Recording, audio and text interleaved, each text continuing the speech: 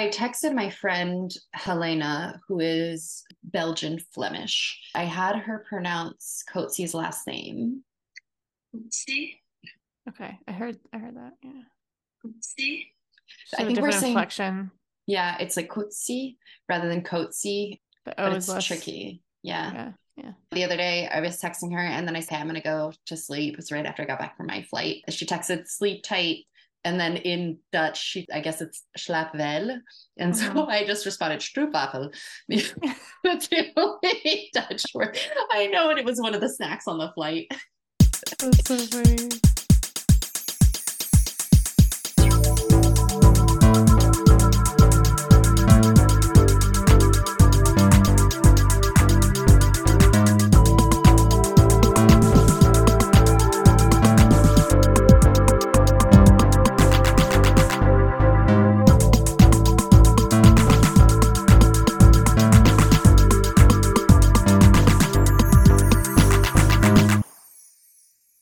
Welcome to Read It and Roast. I'm Claire. And I'm Alex. And we're your hosts. The concept is simple. Someone recommends us a book, we read it, then invite them onto our show to tell them what we really thought of it. And at the end, we decide, is this book a read or a roast? Today's episode is pretty special. It's our first one ever. Stay tuned as we'll be releasing one episode a month until the end of the year. If you like our show, be sure to give us a follow on Instagram at Read It and Roast and on Spotify and Apple Podcasts.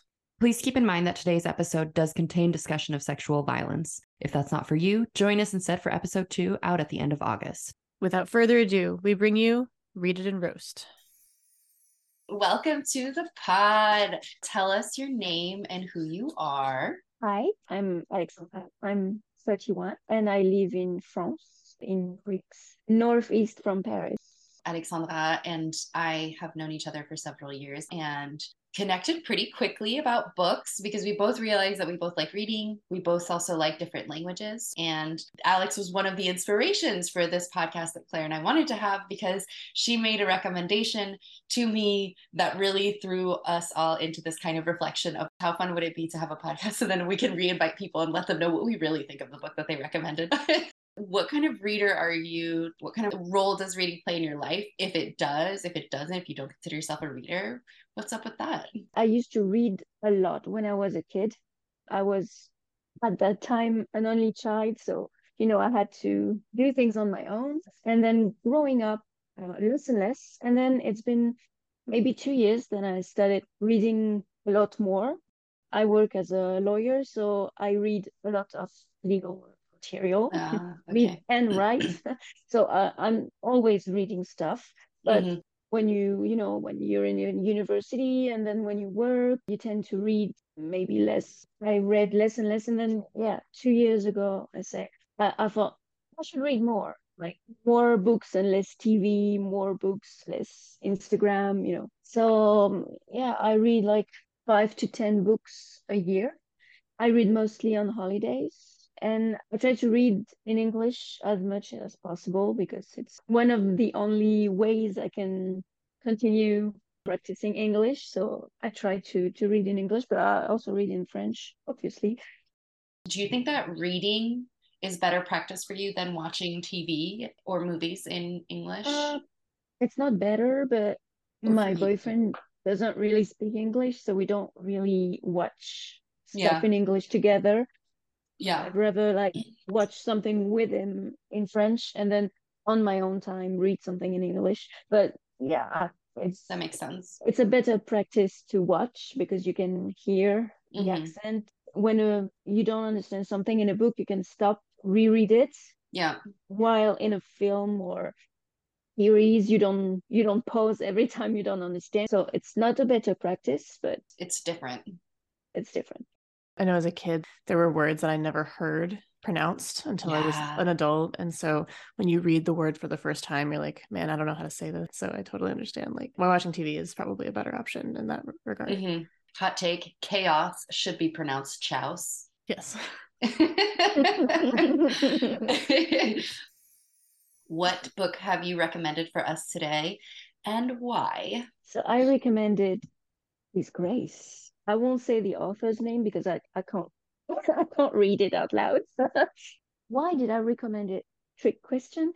actually, you were on your way to a 6-hour flight and you had nothing to read. And I saw it on the shelf and I was like, hey, why not? Because I know you like to read. And I thought it was a good book. I thought it was well written. I really enjoyed it. And I thought you were the kind of people that would enjoy it in the same way I did. You could understand because it's quite, how can I say that? There's a story and there's a story behind the story. It's complex without being complicated. I But really like that phrase. Yeah. so no, no real reason, but yeah. Mm-hmm. A serendipitous reason, nonetheless. Like I said, it worked out. It really threw us for one when I was like, Claire, this is what we're gonna do. I did look into the pronunciation of J.M. Coetzee. It's a Dutch last name. He comes from a Dutch Afrikaner family, but Coetzee came from a primarily Anglophone background, which is why his writing, his fiction, is in English, and why he also does translations from Afrikaans or Dutch to English. Claire, how you doing? Did you have any like first reactions when you jumped into it? I mean, I'm not as well read on the history of South Africa as I would like to be, I'll admit. However, I feel like this was kind of occurring as I was a child. However, I found that this was a really, I don't know, an interesting look into that period in time and kind of like how the world was being shaped.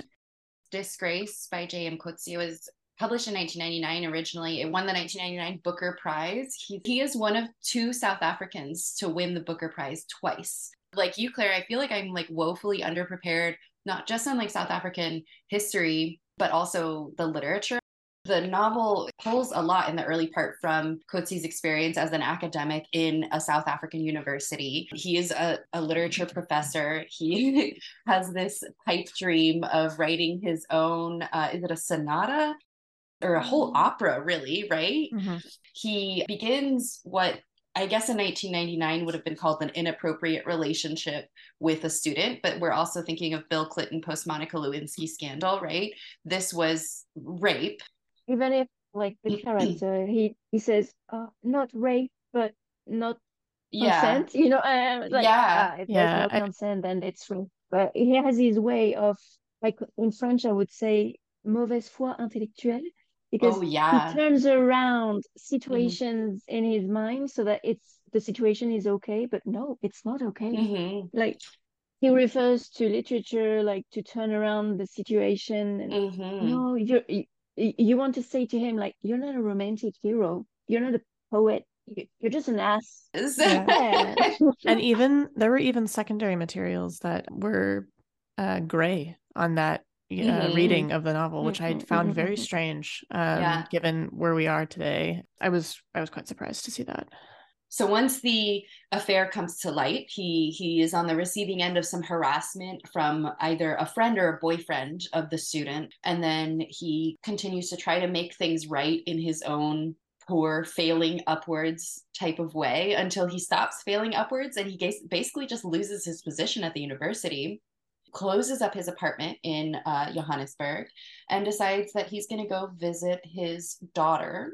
And it has been hinted that his daughter has been living with a good friend of hers. Hint, hint, wink, wink, a good friend, just gal pals out in the bush, out really in the middle of nowhere where there's like the smallest little town basically just has a clinic, a vet's office, your basic essentials, where his daughter goes to sell her farming goods on weekends. And he starts to help her out with that, which is such an interesting transition from like a purely mental activity, and like Alexandra was saying, like this bad faith mental activity, to literally sowing and tilling the earth.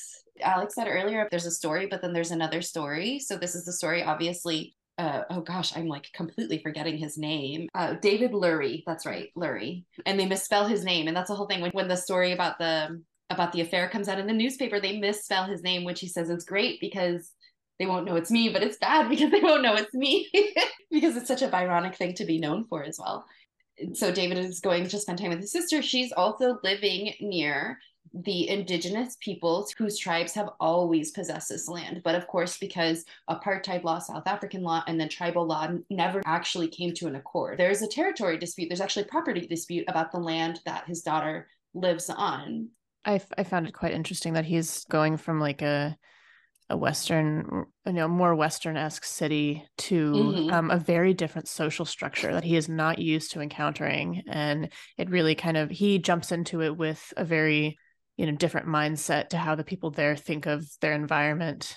He feels quite awkward and doesn't know how to operate within that system. And that contributes to a lot of the events that occur. I think I misspoke. I said he was in Johannesburg at the beginning, but he was in Cape Town.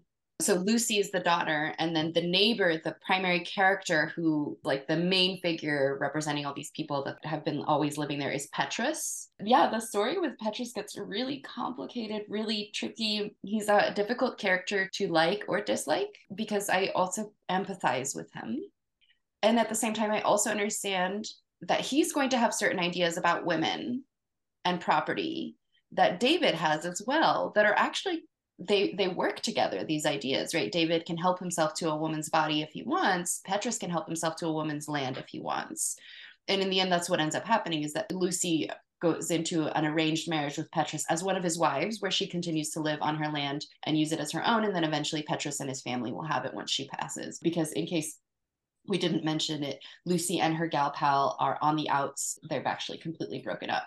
At one point, some men attack Lucy and David when they're in their home. They rob the house, they steal everything, but it becomes very clear as well that the crime is not intended to be a robbery. It's a crime of intimidation. Lucy is violently raped by multiple men. David is attacked and burnt. He loses a good portion of skin on his upper body. He's able to walk around, but a lot of his injuries are localized around his head, and he needs some pretty serious medical care afterwards. They both do. And then eventually, Lucy finds out that she's pregnant, and she has decided to keep the child, which in 1990 South Africa has another layer of implications of having a biracial child who at one point whose existence would have been considered illegal. I must say, like, I had to read this book because I was in third year of university, and I had this English course called Political Tension in Literature. What is it? Political tension in literature. That sounds like a cool class. Yeah. It was a cool class. We also is it like all of literature? Like we also studied like song lyrics with political implications, or in the USA. Well, Sweet Home Alabama, Zombie by the Cranberries. Okay, Zombie, yeah. Zombie. Well, anyway, Disgrace was part of the course. So we studied like post-apartheid South Africa. And I must say, I'm maybe one of the few people that actually enjoyed the book in the class. Like everybody was like, "Oh, what a drag!" And yeah, well, a little bit. I think like most of my classmates did not grasp the complexity of the book. Like, they were like yeah, there are two stories, but they didn't see how it's intertwined. So I really enjoyed it, even though it's terribly depressing and violent. Everything you would expect from a book called Disgrace. Yeah. It's interesting too. So it sounds like what you really appreciated too was this sort of interaction between like the things that are happening external to the actual novel permeating the pages of the novel. The fact that this is a book that can be so contextualized into history. It's like a very concrete artifact of its time. I think what for me really just started kind of pulling on my chain. Of course, I don't like the guy, but is when he starts helping the vet euthanize dogs. We can understand that this is a sad reality. And so these dogs are simply euthanized in order of who's most ready to go first, and with the idea that eventually they will all be euthanized. And then he starts sleeping with the vet before and after the euthanasia. Is that really a sexy moment? I had a little bit of struggle seeing that, but that paired with him wanting to get in touch with Melanie is the student, get in touch with Melanie's family, and he gets in touch with his ex-wife and has dinner with her. And it really just throws me back into the very beginning with Soraya, the sex worker that he's first seen, because that's what the book opens on, is him trying to fulfill his sexual desire. I mean, the whole book is just one ejaculation, though. When he's with Soraya, all he does is think about her family. But when he's with people who are his family, all he's thinking about is sex. It's almost like he can't exist fully in one moment because he is so, is it because he's so corrupted? I don't know. No, and he kind of also separates the woman from what he believes is the Yeah. transaction of Yeah. sex. There's like definite, like, speak very abstractly about the woman and her family and her situation, whatever that may be. But then he'll, kind of take that away from how he experiences relationships with her. And it's bizarre. But maybe that's what I think is kind of my second biggest complaint about the book. I'm cool with him not meeting Melanie again, but her father invites him for dinner, sits him down with the family, and has this very nice evening, right, Alex? Like, I see you nodding emphatically. An extremely nice evening, but they have this thing together and it's almost redemptive. I don't know. I think the whole thing was weird. How do you like, because from the father point of view, David raped his daughter. Why do you invite him for dinner? That makes no sense. And with Does your he? wife and your daughter and your other daughter, and like, why? Well, and And the like, just wife, punch him in the face. the wife Yeah. is Know super freaked that. out. Right. In that same regard, he's apologizing to the father and he's not apologizing to Melanie. The father is the one who feels that he is Yeah. owed the apology because it was his Mm. daughter, and he was wronged in some way. He feels that he was wronged in some way. And So he feels wronged in some way when Lucy is raped. His yes. own daughter is raped. He feels wronged.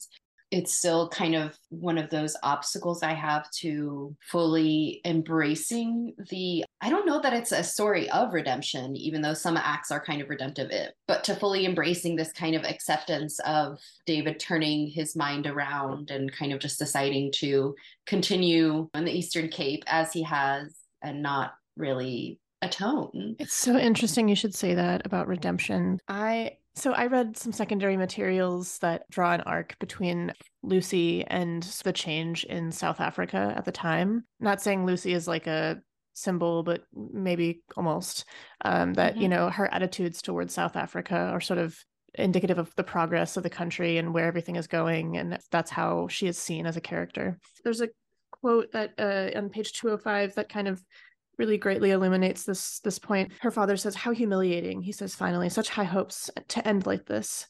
She says, "Yes, I agree, it is humiliating, but perhaps this is a good point to start from again. Perhaps that is what I need, what I must learn to accept. To start at ground level with nothing. Not with nothing, but with nothing. No cards, no weapons, no property, no rights, no dignity. Like a dog. Yes, like a dog."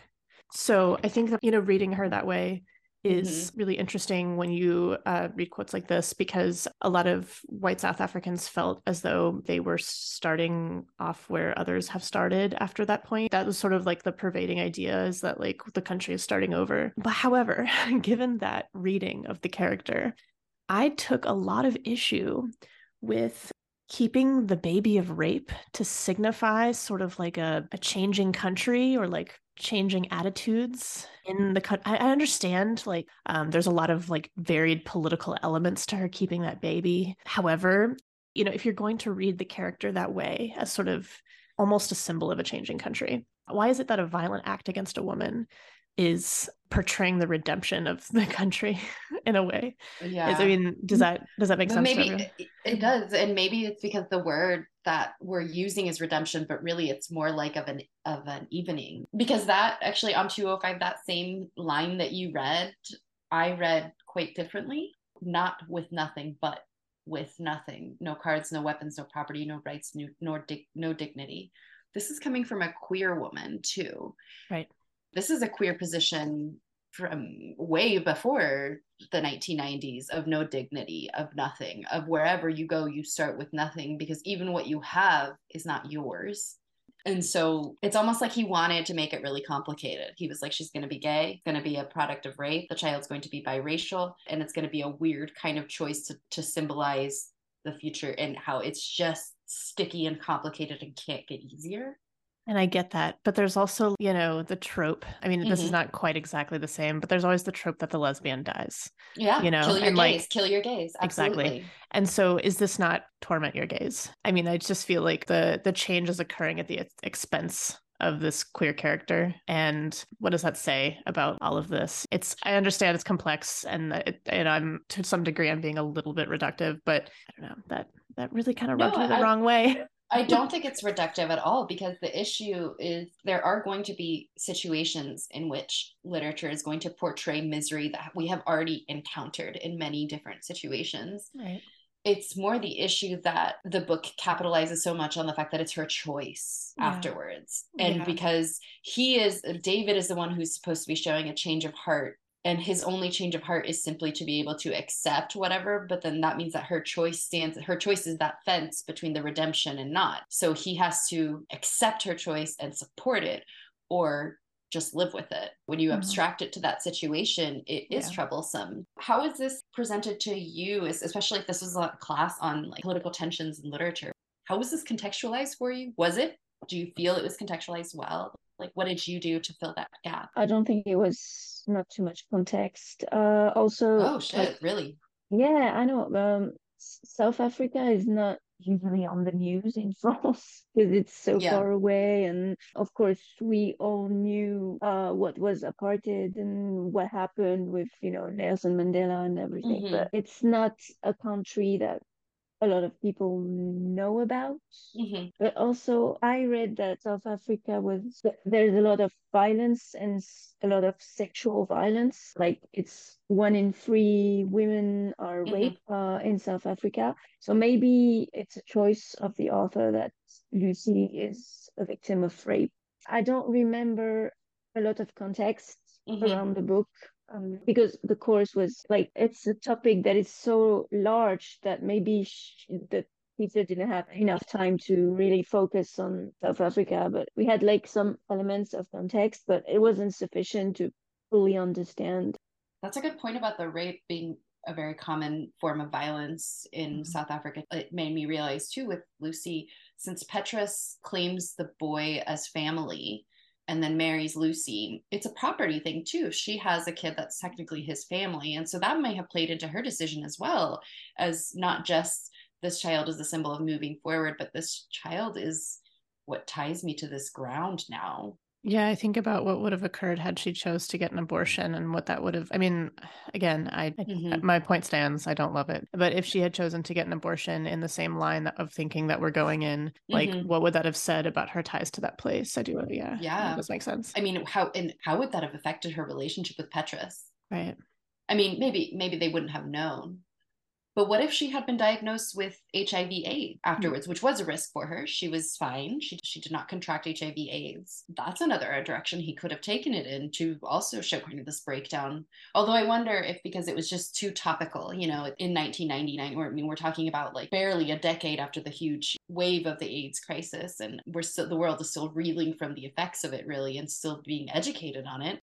I wanted to touch on a point about this conversation and discourse and whatnot being primarily dominated by South Africans of European descent, because I watched the 2008 film Disgrace. Oh, they have a movie? There's a movie. Yes, it is an Australian production. It received like an 83% on Rotten Tomatoes. So it was pretty widely, I mean, at least by viewers, well received. It stars John Malkovich. Really? So a pretty big name. As David Lurie. Yes, as David Lurie. But what's really interesting is he has more of a British accent. I mean, maybe that's my ignorance, but his accent, seemed to me to be more of a European accent during the film, whereas his daughter has more of a South African accent. So I just thought it was very interesting that, certain choices were made to represent clear distinction in, these characters and how that ties them to specific places. Side note on the film, have you ever heard of doesthedogdie.com? Yes. Doesthedogdie.com is a website. Initially, it started off just as a way to see, like, if you type in the name of a movie and the website will tell you if a dog dies within the film, in case you don't want to see that. But the website has expanded to include a number of triggers, so to speak. I didn't know that. Okay. Yeah. So that like if you type in the name of this film, Disgrace, there's a whole list of trigger warnings. Yeah, of potential trigger warnings for the film, and the only one that's listed is that a dog dies. What? Oh my god! Exactly. I was very surprised to see that. But yeah, anyway. Alex's look of disbelief from across the Atlantic is just killing me right now. This is wrong in so many ways. It is. My. They couldn't stop at violence against women. They had to kill animals too. So I think it's interesting that that movie, wait, so okay, I'm looking this up. That movie was made it's an Australian It's an production. Australian. It was made in 2008. Okay, 2008. So Coetzee became Australian on March 6, 2006. He became a citizen. Okay. And from an article from The Guardian, it looks like it could be an opinion piece because it's titled, "Is J.M. Coetzee an Australian writer?" The answer could be yes. And the quote is that Coetzee's acquired Australianness is deliberately adopted and stressed, and that tends to be an opinion held by Australians. Okay, so Which they claim him. I don't know.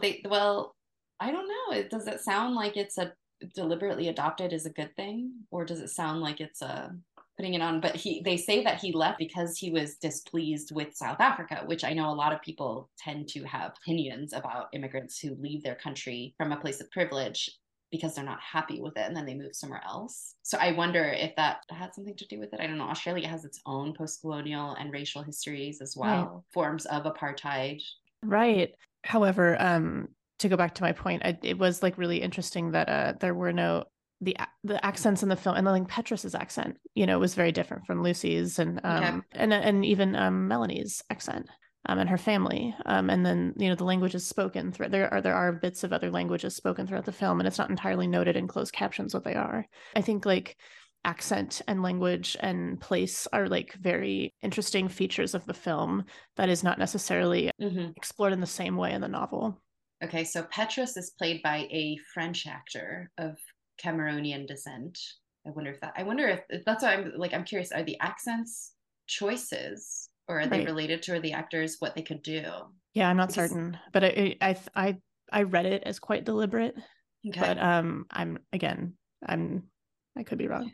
Having not seen the movie, I'm just going to say it sounds deliberate to me because so much of the book is people just talking to each other, right. Or David talking to himself. There are a couple like pregnant pauses, but the movie does rely heavily on dialogue to move the story along. There are not many scenes that are not heavy with dialogue, just as the novel. So it sticks pretty close to the novel. Yeah. Oh, and the dialogue is very close to the novel. Almost, I was quite surprised. The film is only about 2 hours long. Most of the dialogue is taken straight out of the novel. I do have one question for Alex. And in some ways I was torn because I thought maybe we should come into this like much more educated, but like I like this idea that we're having this conversation. We're all open to discuss the gaps in our knowledge. Alex, do you, outside of like the contextualization made around this novel for you in your literary sphere, especially given that you, and I'm going to refer to specifically Anglophone literature, especially because for you encountered this in a lot of foreign language classes primarily, and then on your own because you seek this out. In your sphere, do you get a lot of Southern Hemisphere Anglophone writers? Do you get other South Africa? Like, what do you see around this book? Or is this book kind of in an isolated area? I would say isolated. Yeah. Yeah, because even in, courses, we don't really, sometimes we get Australian material. Okay. But it's rare. Also because, the Australian accent is so different from the British one that we're used to, then it's really hard. I remember an English test. You had to listen and answer questions, and the guy was Australian, and most of the class failed the test because we couldn't understand that guy. Oh my gosh. Okay. But yeah, we don't get a lot of Southern Hemisphere. What I did find interesting when I was teaching in France, so since I taught bachelor's and master's students who are in English literature programs or English education programs, is that a lot of them had taken many history classes. And so their knowledge of, for example, of apartheid, of the lost generation of children stolen in Australia, that they were very, very, very educated on these matters, more so than I considered myself, but then very surprised to find out that the story was the same in the US or in Canada. But then I think most Canadians and Americans are pretty aware that apartheid happened. I was going to jump in and say that, I was educated in the American school system, and I really didn't receive a ton of education on the topic. And to go back to your point on literature, I have a bachelor's and a master's in English, and I really didn't read a lot of Australian or South African literature, and anything outside of the American British world was considered world literature. Yeah, it's sort of like a weird distinction that I don't really care for it. Well, that the US really downplayed apartheid for a long time because of the diamond trade. With the technology boom in the 1990s, it was actually not beneficial for the US to create these political tensions with a country that was providing them natural resources for building computers. And so I do think that it was neglected to a certain extent purposefully in our system. I think it was also rather new. You and I graduated a bit more than the decade after apartheid ended. Mm-hmm. I feel like the course materials that were included in my education, still included 9/11, things that occurred, post, millennia and whatnot. So I do feel like it was something that should have been included and was just, notably absent and probably purposefully so. Jeez. Yeah. They're trying to keep us dumb. Rebel and read.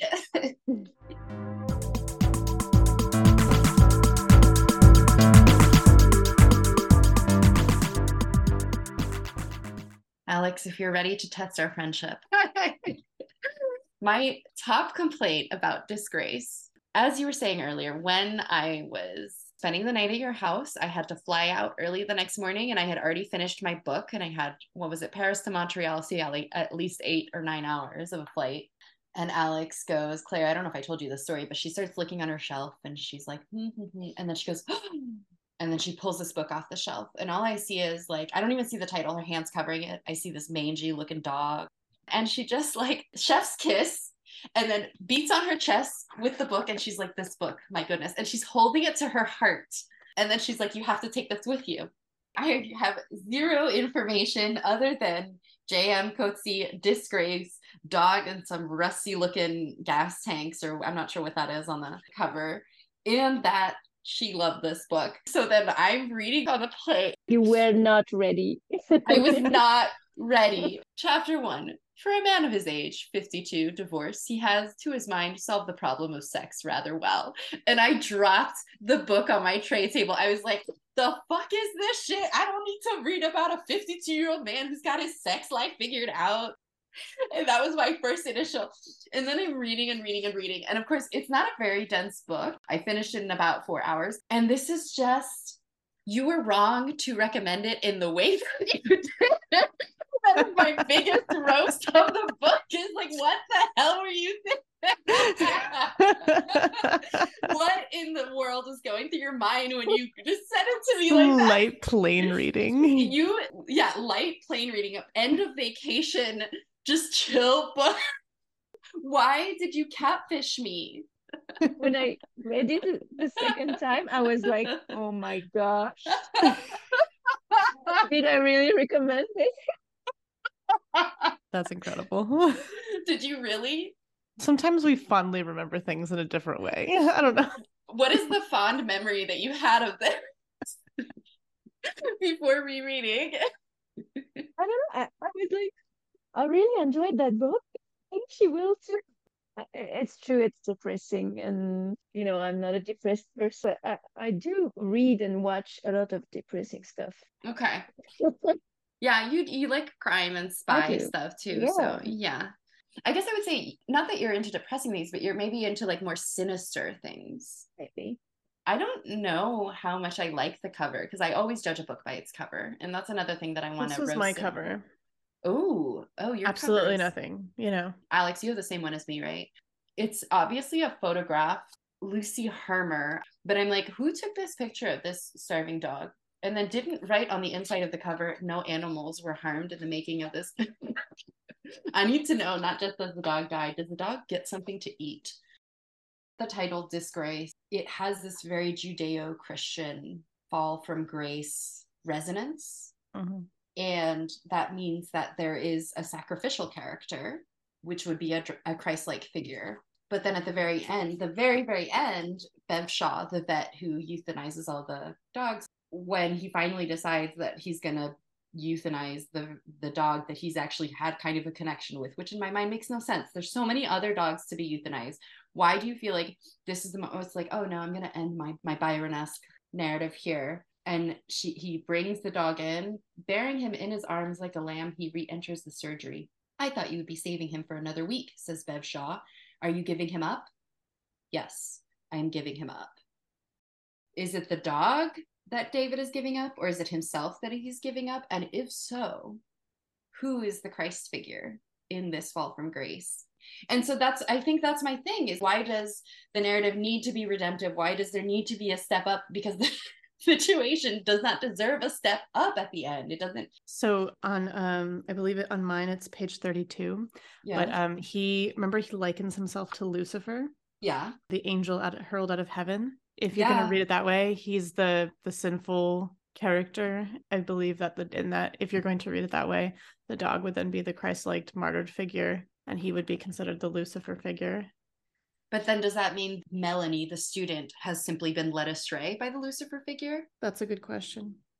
Not that everything has to rebound back into that reading. Right. But I just thought it was an interesting connection to make, that like he brings this up at the very beginning of the novel, and then you're making this connection at the end. So I think there is some sort of like coming full circle element to that.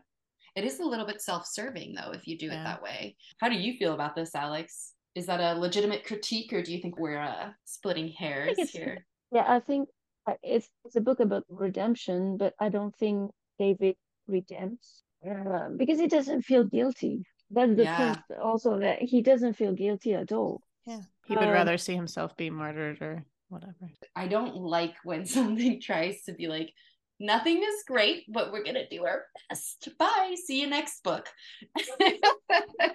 I empathize with Coetzee, like, where do you take this story from there? It obviously kept me hooked till the end, which means that in and of itself it's not bad. I guess that's it is. It gets really old just to see animals as the materiality of life and death, and showing them as just like the cardinal manifestation of like what we're going through.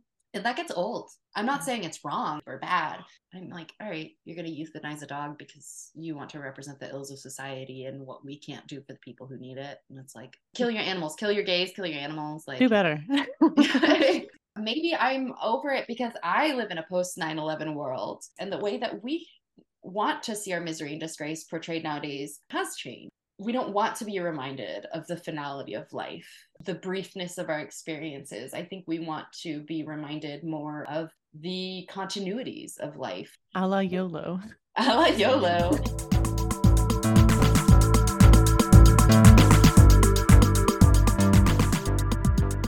Do you have anything that you want to say, Alex, about this book? I want to say I dislike the main character, but I still like the book. Yeah. Because sometimes you like the main character, so you like the book. Sometimes you dislike the main character, so you dislike the book. And yeah, I dislike the character, but I really like the book. And I think it was well written. You know, reading in a foreign language, style is very important, because if it's not fluid, it is hard to read. So, but what you say about like just liking the character but liking the book, I mean, that's what everybody says about The Catcher in the Rye. Holden Caulfield is one of the most annoying people in the world, and he's a teenager. He's annoying, he's so obsessed with himself and self-righteous, and that's Lurie. Maybe he's Holden Caulfield 30 years later and in South Africa.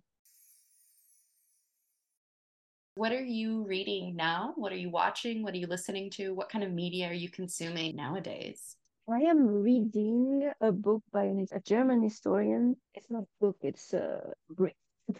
About the witch hunts, mostly in Europe, how it came from the Roman era, and he describes the different witch hunts as it's a genocide. So he explains how we came to killing all these women, and how comment on est arrivé là, quoi. How we arrived to this point. How we arrived it, how the witch figure was constructed in people's minds. It's very interesting.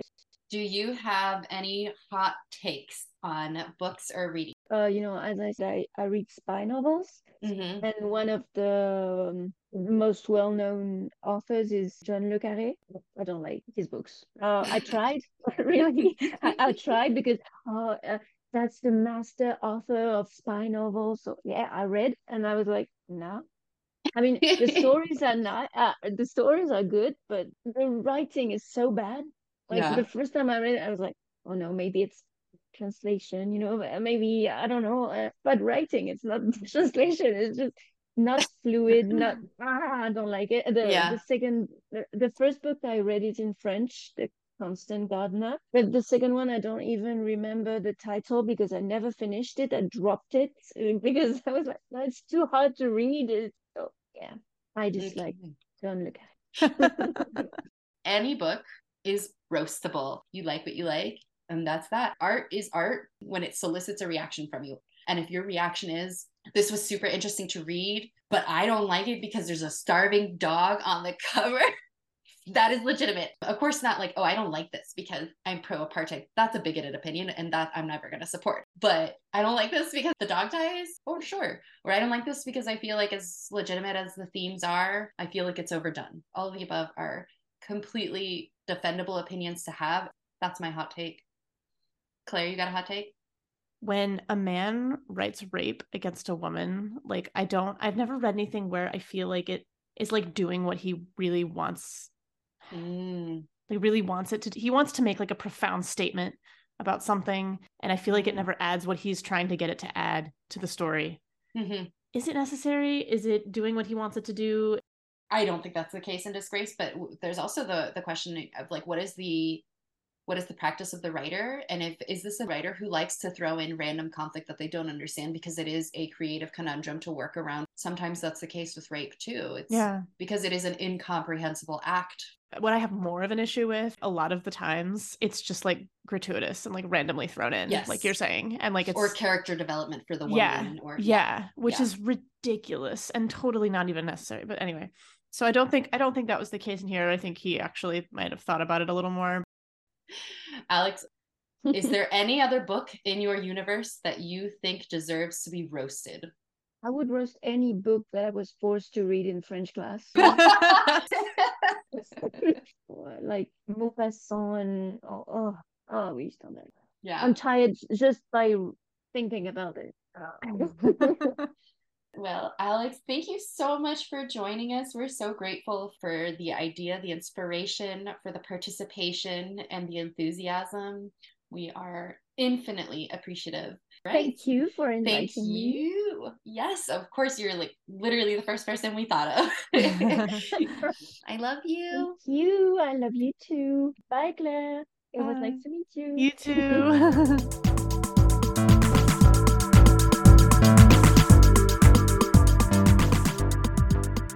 Perhaps it's because this is the way the book opened.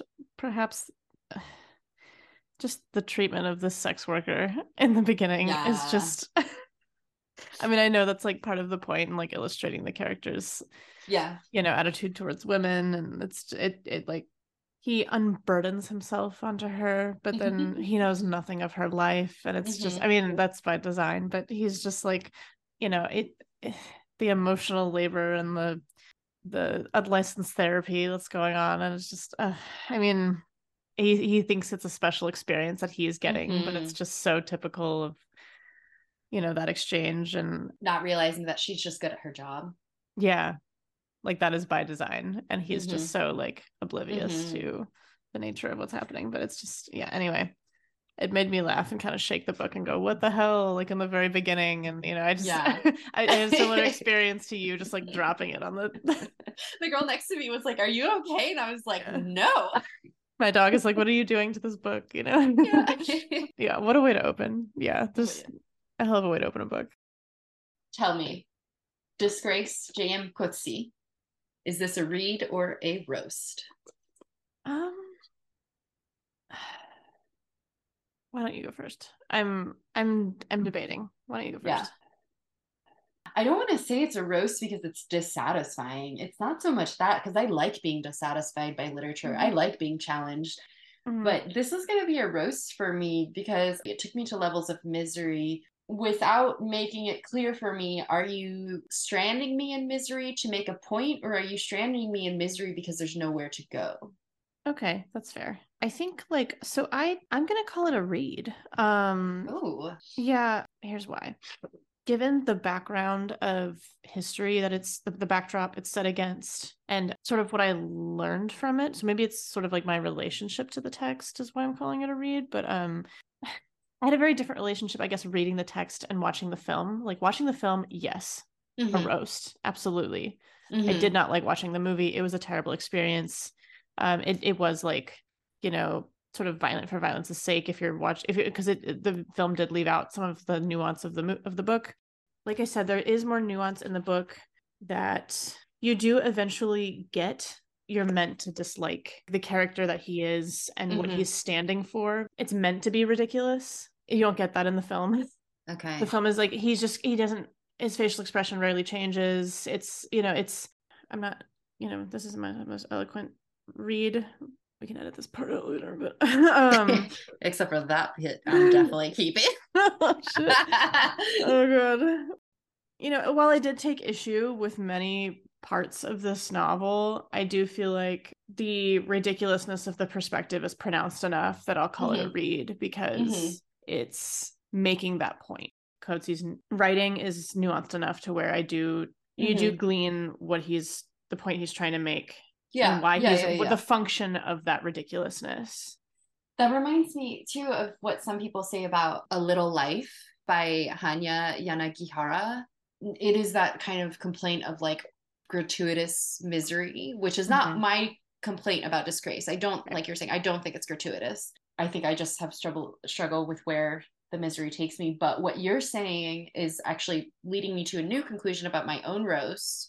Coetzee does a really good job of completely embracing the privileged white male perspective and gaze, because even when he finds out Lucy's pregnant, I mean, before he's very much about like fixing the situation for her without fully trying to understand the situation, which I don't think we can understand her position. But I think maybe that in that way, it's why I feel so confronted against all these other things we've brought up. This character is ridiculous, and he is able to stay ridiculous until the end because of his privilege that none of the other characters that are focused on have. There's no other white men in the book. No, for sure. And I think that's part of the point. He's able to like offer these quote unquote solutions, and that is part of the ridiculousness that's even seen as a solution, because for many of the other characters, that's not even like within the realm of possibilities.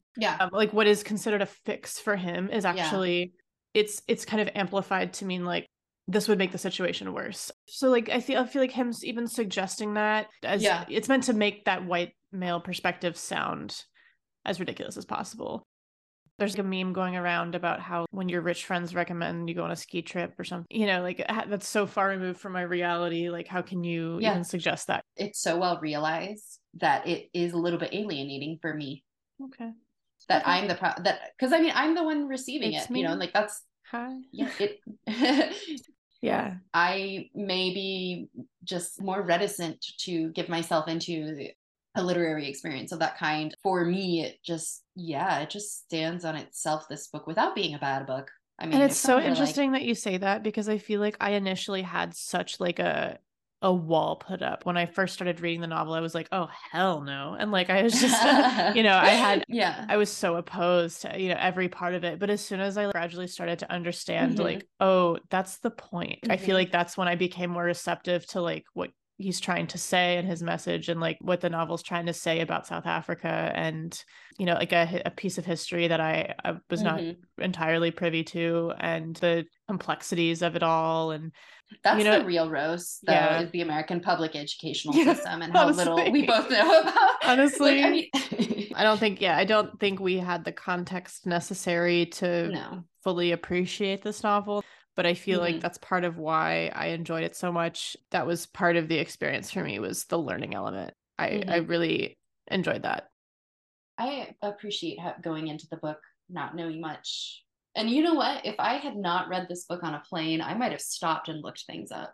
I did. What did I? There were certain pieces that I looked about, like especially geography. I guess I'm not fully aware of like where Cape Town even was in the country, and like obviously it's Cape, but in relation to like this area that Lucy might have been in, how far away that is, and like there were certain things that I like, certain context I did want, and I did start look up during all of that, and like current events from 99. And though that is really a strength, I think, of the novel too. For sure. He's not going to give you extra details. This isn't written for people who don't know about the archetype. this is written for people who want to read about something fucky and see how humans and history and politics and everything mixes together and how it explodes, implodes, and grows. And I think next I would love to read more works by someone with more indigenous descent to South Africa, and how that compares to Coetzee's perspective. You know, obviously it's, you know, what he's got going on here is nuanced, but it is still. Yeah. And I mean, it also came out 24 years ago too. So it's also like, there's absolutely room for more voices. Thinking about this, I came across this book from 2015. It's called Rape, a South African Nightmare. And it's written by Phumla Dineo Gqola, Gqola is her last name. She's a professor at the University of Fort Hare in South Africa. She has written like several different books on the topic on feminism. And she has a post-apartheid book called What is Slavery to Me? Post-colonial / slave memory in post-apartheid South Africa from 2010. And then she does have a later book from 2017. Interesting.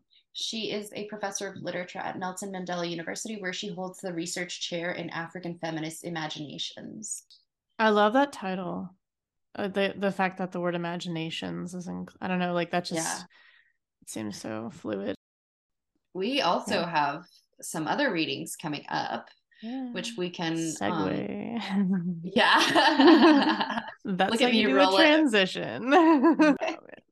Well, the good news is that our very next book is not so text heavy. I'm not going to like say how old I am, but I will age myself by admitting that I pronounce fresh avocado as frisch avocado. And I think that anybody who gets that reference could probably have some appreciation for some of the themes as far as the gig economy and what it's like to be our age nowadays and trying to survive. To pinpoint our age a little further, I saw it was from a university where a student made a slide about millennial literature.